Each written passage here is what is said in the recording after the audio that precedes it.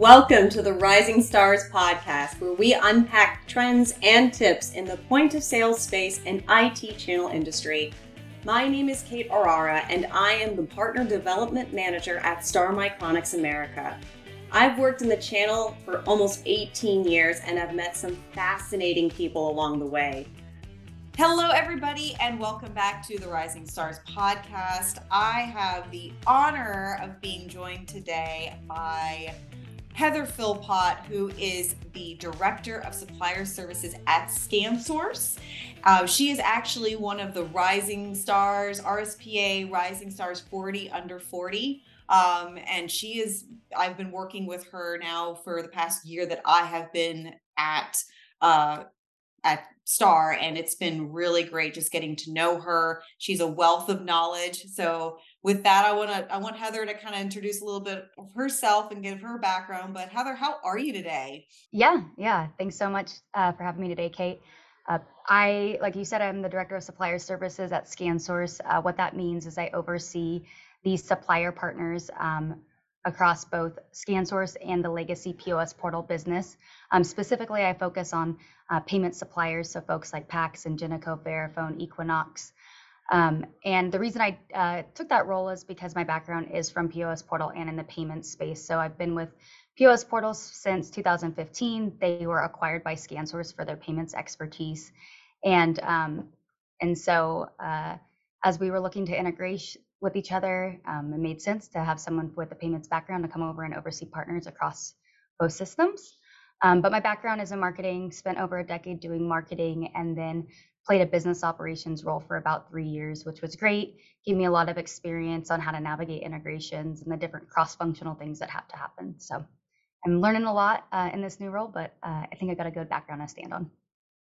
Awesome. Well, I'm super excited about this episode, mainly because, and I know a lot of our listeners may be kind of in the same boat, because payments is a very foreign thing for me. Like, I understand it. Like, I know that I go to the grocery store or whatever, when I'm taking my payment, sometimes I tap, sometimes I dip, sometimes I swipe, because neither of those are working, or I'm scanning a QR code and sending a payment that way. So I'm really excited to kind of get maybe a more digestible understanding of payments through you. So I'm really kind of excited to dive in. But before I do, I'm just going to maybe ask you a couple questions just to kind of get the ball rolling. So maybe could you give me some examples about how ScanSource is leading in the point of sale industry for resellers and ISVs to be successful? Yeah. I think first and foremost, it's partnering with leading suppliers like Star to make sure that we're offering the best product to our customers. And so in addition to the hardware, we're really focused on helping our partners expand their offerings to their customers. And that could be a wider line card, so attaching adjacent stuff to their offerings. It could be new programs or services that they can extend down to their customers, or maybe even creating net new revenue streams. And payments specifically, one of the reasons why the acquisition is great for traditional resellers is because now they can capture some recurring revenue from payment processing. So maybe they traditionally just did POS hardware. Now they can do POS hardware and payments hardware, but also get the recurring revenue from every transaction that happens at the payment device. So one of the what are some of the changes or the trends that you've been noticing in the payments industry? I mean, I know that devices, just in general, whether it's for, obviously, like we used to have the big cash registers, right? And now they're like tablets. So you literally go from like, everything's getting smaller. Yeah. I guess. And so I'm kind of curious to hear from you about how you've seen things evolve, especially since, I think before we started recording, I was just saying that the payments industry is probably evolving faster than everything else, because there's new certifications, there's issues with security, there's all these concerns that people have. So how have you kind of watched things evolve, and where do you see it going? Yeah, for sure. So I think to answer your top question, trends that we're seeing is, more Android smart terminals. It's less of the traditional iOS or OX devices. We're seeing Android terminals that can do more. We're seeing contactless payment, like you said. You dip or tap, or maybe sometimes you pay with a QR code. A lot of that is enabled by contactless payments or NFC technology.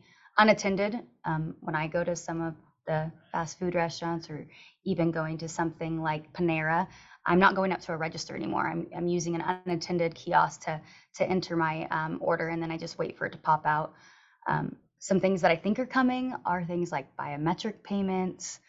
So taking a payment because it like sees your face or your fingerprint, like craziness, AI and machine learning. And then like the hottest topic right now is surcharging or cash discounts within the payment space. And so I think those are some of the trends that both customers are seeing and the resellers are seeing, things that they need to like kind of like get their head into, figure out how to offer those solutions to their customers. I think your second question was about like what is disrupting the industry and what we're seeing change, and what we think the next decade will look like. And I think, like you said, security is top of mind. Cybersecurity is everywhere. I see commercials for it now. Consumers want to make sure when they transact at the register that what they put down is going to be secure. And so we're already seeing lots of new stuff come out as it relates to payment security and even the configuration of the devices.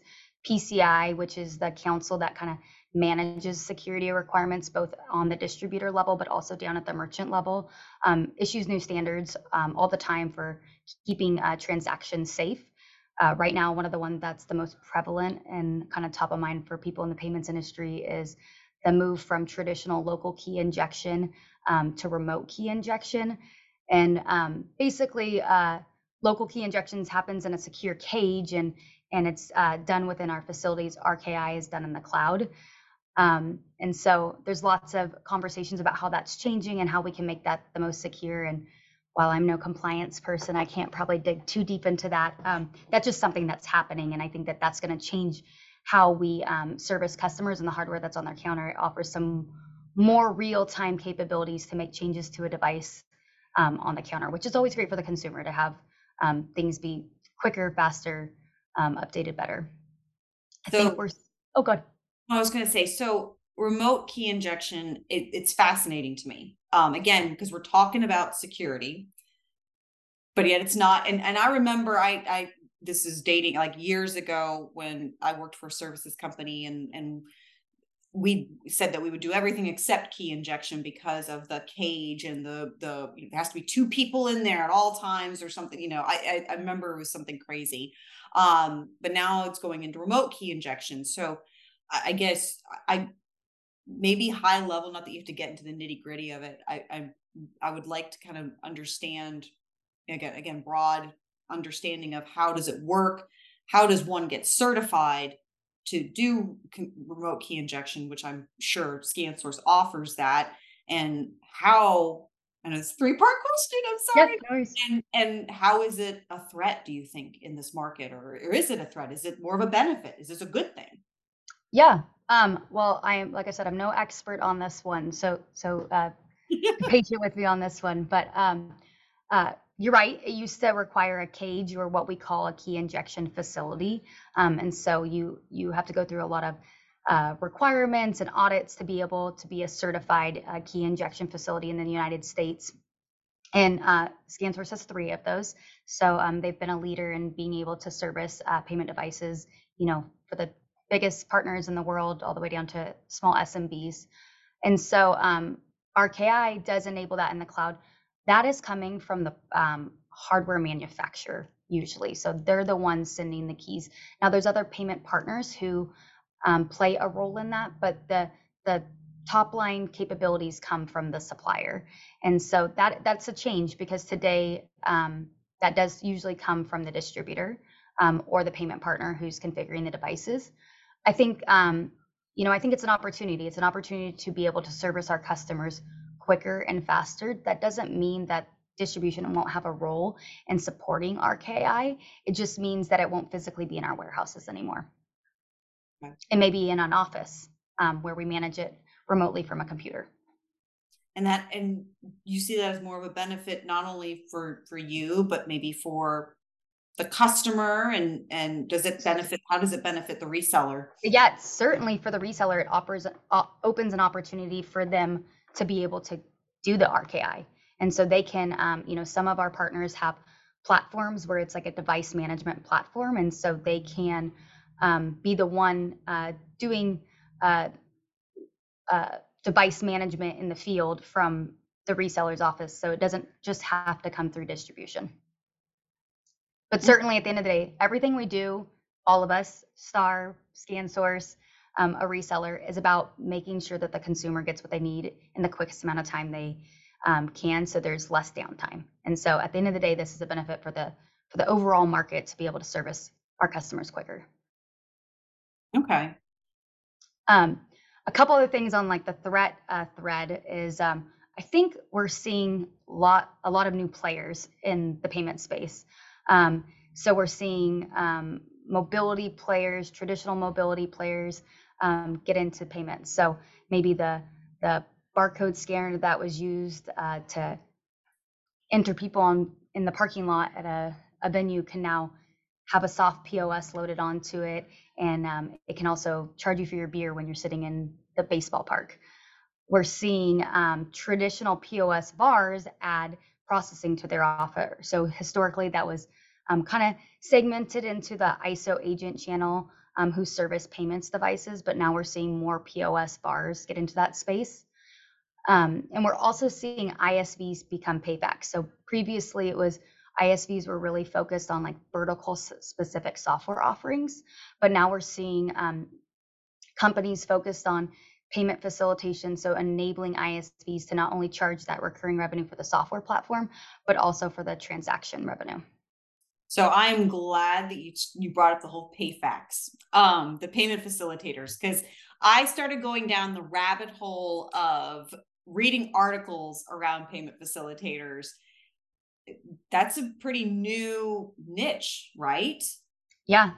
And we're seeing, my other thing on threats that I had kind of thought about was mergers and acquisitions to create like these unified commerce experiences. And what we're seeing is some of the big processors or the big ISVs acquire these PayFac companies. And so they can offer this holistic experience where maybe you only certify with one person, but you're able to get your card present transactions, your online transactions, and your software all bundled into one thing. And so people are coming together more and more every day. So payment facilitators, those are different than ISOs. Or do you still need an ISO, or is it like an either or or merchants, like what's the difference between the three, and does a payment facilitator kind of jump all of that or skip all of that? Yeah, so if the ISV has become a PayFac, then they can offer the payment processing through the software. So you wouldn't need to have a separate contract with a processor via an ISO to be able to do transactions. Oh, so the PayFacs are more of a threat to the ISOs then. Probably. Wow. Okay. Well, like I said, I was going down that rabbit hole, and I was just like, oh my Lord, this is definitely a question that I have to ask Heather about and her expertise on it. So as far as the devices go, you said that there's mainly going towards like the Android type of direction. I know that I think that there were the big terminals. We used to have like the big terminals, and some people, I think it was, Verifone and Ingenico in particular have like large digital displays that you could do like advertisements and things like that. Do you think those big terminals are going to be a thing of the past, and the payment devices are just going to keep getting smaller, or do you still think that they have a place somewhere in there? I think they have a place. I think certainly it depends on what market you're supporting. And so probably in the tier one, they're going to have multiple use cases and multiple terminal types. Maybe as you go downstream, they can get away with an all-in-one multi-purpose Android MPOS device that does their POS software and their payment transaction on one device. But I think that when you're talking target, they're going to still have the traditional lane They're going to have the SCO checkout. They're going to have someone who needs a device to go out to the counter or the curb with you. And I think it's the same for printers. If I think about it, it's not that we're eliminating those solutions, we're just evolving those solutions. So maybe you don't need as many fixed receipt printers at the lane because now they've shrunk lanes down to 7, but you got to add label printers for those to-go orders or for the mobile curbside pickup stuff. Same thing's happening with payments. It's instead of traditional POS stations, you're now having traditional POS stations coupled with those mobile devices. And I was reading a study the other day, and it was saying that by 2026, so we're only like 3 years away, they anticipate that 50% of the terminals that will be out in market will be mobile. And that kind of maps to that, right? So if we're seeing a lot downstream and then a mixed use case upstream, more people will have more solutions, pay at the table, pay at the, like I mentioned earlier, pay at the seat at the ballpark. So I just think that the direction is not eliminating stuff, but it's adding more things to supplement what we have today. When you just brought up paying at the table, so how is that evolving in the payment space? I mean, I will say, I don't understand why it's taking, and I think we talked about this, and I know I sound like a broken record, but I know That's okay. When we had our initial conversation, I go to Canada or anywhere in Europe and they will not touch my credit card. Like I can't touch this. So, total MC Hammer reference, but so basically they don't want to touch the credit card, but they just give you the device and like, you do it. I mean, why are we so behind on that? And how do you see that evolving here in the US? Yeah, I think that a lot of trends or evolution with payments are usually dictated by regulations. And so that's why you're seeing it in Europe, right? Because there has been requirements to where everything is done either mobile or with you entering and touching the credit card. So there's no interaction between the merchant and the physical card. So I think just like we saw EMV, so if you remember when everyone went to dipping their credit cards and all of a sudden now all your merchants or your restaurants can enable you to dip or contactless and no one's doing the swipe anymore, that's because a regulation required that. And so we refer to that as the EMV blitz at the last minute. Everyone was like, we need these devices that can be EMV ready. And so I think that in due time, when the regulations require US payment devices to be enabling mobility or the device being right there with you, that will come. But usually it's hard to change unless something's forcing the industry to change. I mean, that's very true. People are less like it's until they're forced to do it. And the thing is, and I'm going to correct you. You said that we're 3 years away. We're actually 2, really, if you want to look. Oh yeah, shoot. As of recording this, we're the last day of November. It's November 30th, so we're just about 2024. But yeah, I'm clearly ready for 2024. It's flown by. Sneaking up on us. But but even then, even when they come out with the deadlines, they usually give a deadline of like, you have like PCI, what I've noticed, and you can correct me if I'm wrong, they'll come out with a deadline saying, hey, we need you to have, in order to be compliant, you need to have this implemented in May 2025. People aren't even thinking about it until like April of 2025. And they're like, I got to get it done. And then they wait, they're literally waiting to the last minute. So in those situations, because when they put those types of, those guidelines in place for PCI compliance, how are you communicating to the resellers and helping them to push the end users to make those changes and to stop waiting at the last minute, because that's when we get into a major cluster. Yeah. That's why we called it the Blitz, because it was, I mean, not to go in the weeds here, but it was, I was pretty new to Portal and that was happening. And they basically called the entire staff into this back room and they had a whiteboard and they said, guys, we're all going to the warehouse, pick a shift. And we all learned like different things in the warehouse, whether it be like configuring devices or shipping or picking. we all went and contributed just to get all the orders out the door, because you're right, everyone waited to the last minute.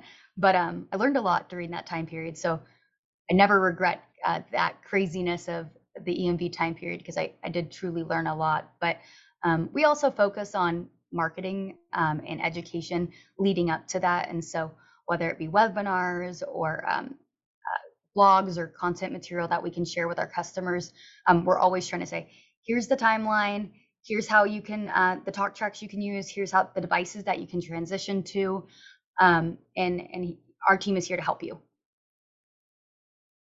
I think that's fair enough. It's you know, and even I think even if we do try to do a better job of preparing and giving everybody a heads up and all of that fun stuff, they'll still wait. Everybody's still going to wait till the last minute. Yeah. You may have the occasional Joe Blow that is prepared and does it ahead of time, but most people are still going to wait till the last minute. So yeah. I mean, I think any type of adoption, even when we think of, you know, we were talking about contactless payments and being able to play with your phone. I love that I can do that. I love that I could walk into Nordstrom and with my cell phone and pay for something, or be on a run and be like, oh, I need to grab a water, and walk into Rite Aid and buy it. But, you know, then I go to some other major supply stores, you know, the places I buy tools, and they don't have contactless. And I'm like, no, like I've become so used to this.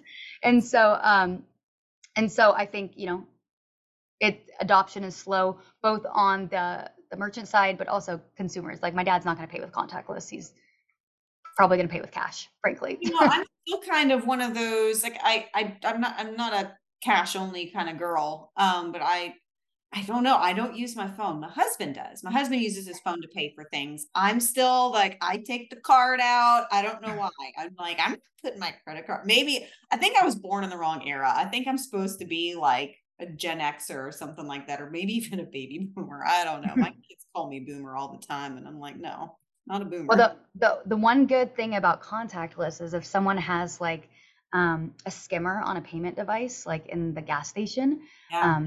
when you pay with contactless, it creates this like unique tokenization, and so like the skimmer doesn't work. And so there is benefits to that, to paying with contactless. Unless you're going to jiggle to make sure the skimmer isn't on there every time you use it in the payment device. So just in case, I know what a skimmer is, but Okay. for our listeners and audience, if that may not know, could you explain what that is? Yeah. So a skimmer is basically when a bad guy puts what looks exactly like the credit card reader on top of a payment terminal. And so unfortunately, this happens more than we probably would like. But as a consumer, the only way to know that it's not there is to like give it a little jiggle and make sure that like that thing doesn't come off. But it's the little part that goes around the part you dip your card into. Mm-hmm. Yeah. I don't know what other better technical terms to give you than the little part that goes over it, but hopefully that helps clarify. That goes over the thing you do. Yeah. There's a video on YouTube on it, and in my previous position, we actually made an anti-skimmer plate that would go along with like the mount to block people from trying to put that skimming device. Yeah. So there's a video on YouTube, and it's fast. They literally just kind of walk in, they just kind of push their hand, and they stick it on there like just quick. It's so nuts. And then the guy right behind him comes up and dips his credit card in. Bad guys, they're always there, man. They are. They're and they get smart. They're getting tricky. They are. So, excuse me. So, one of the things that I've noticed, and I guess I kind of want to switch gears a little bit because we're talking to some of the big retailers. I kind of want to talk a little bit more small and medium businesses. How maybe you're kind of seeing the payments or the direction of payments for those types of businesses, because you said like I'm sure probably where you are unable to do the contactless payment with your phones are probably smaller businesses, more locally owned businesses, because they don't have that technology. Especially go to your favorite hole in the wall Greek restaurant or something like that. They probably don't have. They're like, yeah, no, we don't do that. Yeah, I think one of the cool things about some of those mergers or acquisitions, or even companies coming together, is that we're able to offer more semi-integrated or integrated solutions downstream. And so when I think of Android hardware being able to offer not only the payment transaction, but the POS or the value-added services that a merchant may need, it's really cool. So you can have one terminal that that takes the payment. It helps you do inventory management. It helps you manage your customers, and maybe even there's a little app on there that allows you to go look at, like, make sure that the fridges are at the right temperature when you're in the front of the house, so you don't end up with bad meat. And so I think that devices are just evolving, and then the backend solutions on those are evolving to where you can also take transactions online, and all of it comes up into one unified, like, omni-channel view in your platform. And so the customers, those offers used to be really only for the tier one, but with emerging payment platform providers and payment partners, gateways, that stuff is coming downstream and being more accessible to the mid-market and SMB space. Now, I know a lot of small businesses too are using more app payments like Venmo and Zelle. So how do you see those types of apps disrupting the payments industry? Or I mean, is there any sort of integration that you see those going through the channel? Yeah. I mean, it's all that stuff's pretty new. But I mean, even in my day-to-day life, I'm using those alternative payments in some of my B2C transactions. Like when I go get my nails done, I pay with Venmo. I don't pay with a credit card. Things like buy now, pay later kind of gaining steam. I think they said it was like 90 million users today are using like a buy now, pay later model. Today, that's mostly e-commerce. So you can think of a company like Klarna, who's enabling a customer to buy something, but then pay over 4 monthly payments for the next 4 months. But we're also seeing that stuff get enabled for card presence, or what we call card presence, which is where you put your credit card or your contactless reader in a store. I don't know how much that will pick up steam. I can't imagine going to the grocery store and saying I want to pay for my groceries in 4 payments, but who knows? Like that may pick up steam, and we may see more and Right more. now, the way that groceries are going, No, I know that's true. I bought like 5 things the other day. It was $75, and it wasn't even meat. I was like, "What the heck?" Yeah, and we're seeing legacy like payment OEMs investing in new offerings and new services. They're acquiring companies who do alternative type payments and services to add to their capabilities. So I think we're probably just in like the infancy of what things are going to look like. But given that some of the big guys are investing in that, I think that we'll see more change over time. Yeah, the Afterpay, Affirm, and Klarna, those are and those are strictly online e-commerce types of platforms, or can they be used elsewhere as well? It depends on what the processor enables. So a processor can connect to or certify to offer that solution both online or in card presence, or just one or the other. So it truly can happen anywhere, just depending on what gets enabled by the processor or the gateway. And so tell me a little bit, like, integrated payment devices. I know that that's another thing that you and I have kind of brushed on a little bit. Can you kind of maybe elaborate on what those are? Yeah. So integrated or semi-integrated solutions usually mean that the device is working with a POS software for card presence, or an online e-commerce solution. And so basically that means that the POS and the payment device are working together. So if you think about it, back in the day, you would go, let's use the doctor's office, for example. You go to the doctor and they print out your bill, right, from their POS, but it was just whatever the doctor's office management system was. And then they like pushed in, Heather owes $25 for her copay. And so they put $25 into the payment device, took my credit card, swiped it, and then they stapled those two things together. Now, if it was integrated or semi-integrated, then the POS would send down to that payment device, automatically load that 25, and then I swipe, and the receipt comes out as one device, or one slip. So it's integrating the POS portion with the payment portion together. It also integrates in, if this is the model, and this is one of the values of Gateways, is it integrates the online transactions. So it enables a merchant who sells online and in store to see all of their transactions, no matter where they came out of, all in one platform. And it helps with things like inventory or cost management or sale management, because you see everything in one place. It's not like separate online and offline transactions. And so what is ScanSource doing to support the resellers for these types of solutions? How are you supporting not only the reseller, but also the ISVs? Yeah, I think that was probably one of their big reasons for purchasing POS Portal, frankly. Our background is really focused on that deal engineering, the pre-solutioning of payment devices. And as those payment devices have gone from that dumb one-purpose payment transaction device to these semi-integrated devices, they built this team of subject matter expertise who can help with the pre-solutioning. So we can talk to the reseller or the ISV and say, who's the gateway? Who's the processor? What POS software are you using? What's the hardware you want to do? Okay, we'll go bundle this up, configure it for you, and we'll deliver it to you every time the right way. We also do that on the front end, where we work with some of our partners to pre-configure in merchandise solutions. So a reseller can go on there and buy it right every time from the website. And so if it's a DataCap, WorldPay, and Ingenico solution, and that's sold to the channel can go on there and order it every time the same way. So we have both custom deal engineering and then the pre-configured solutions. Okay, so you're able to customize things based on what the customer is wanting as well. Yep.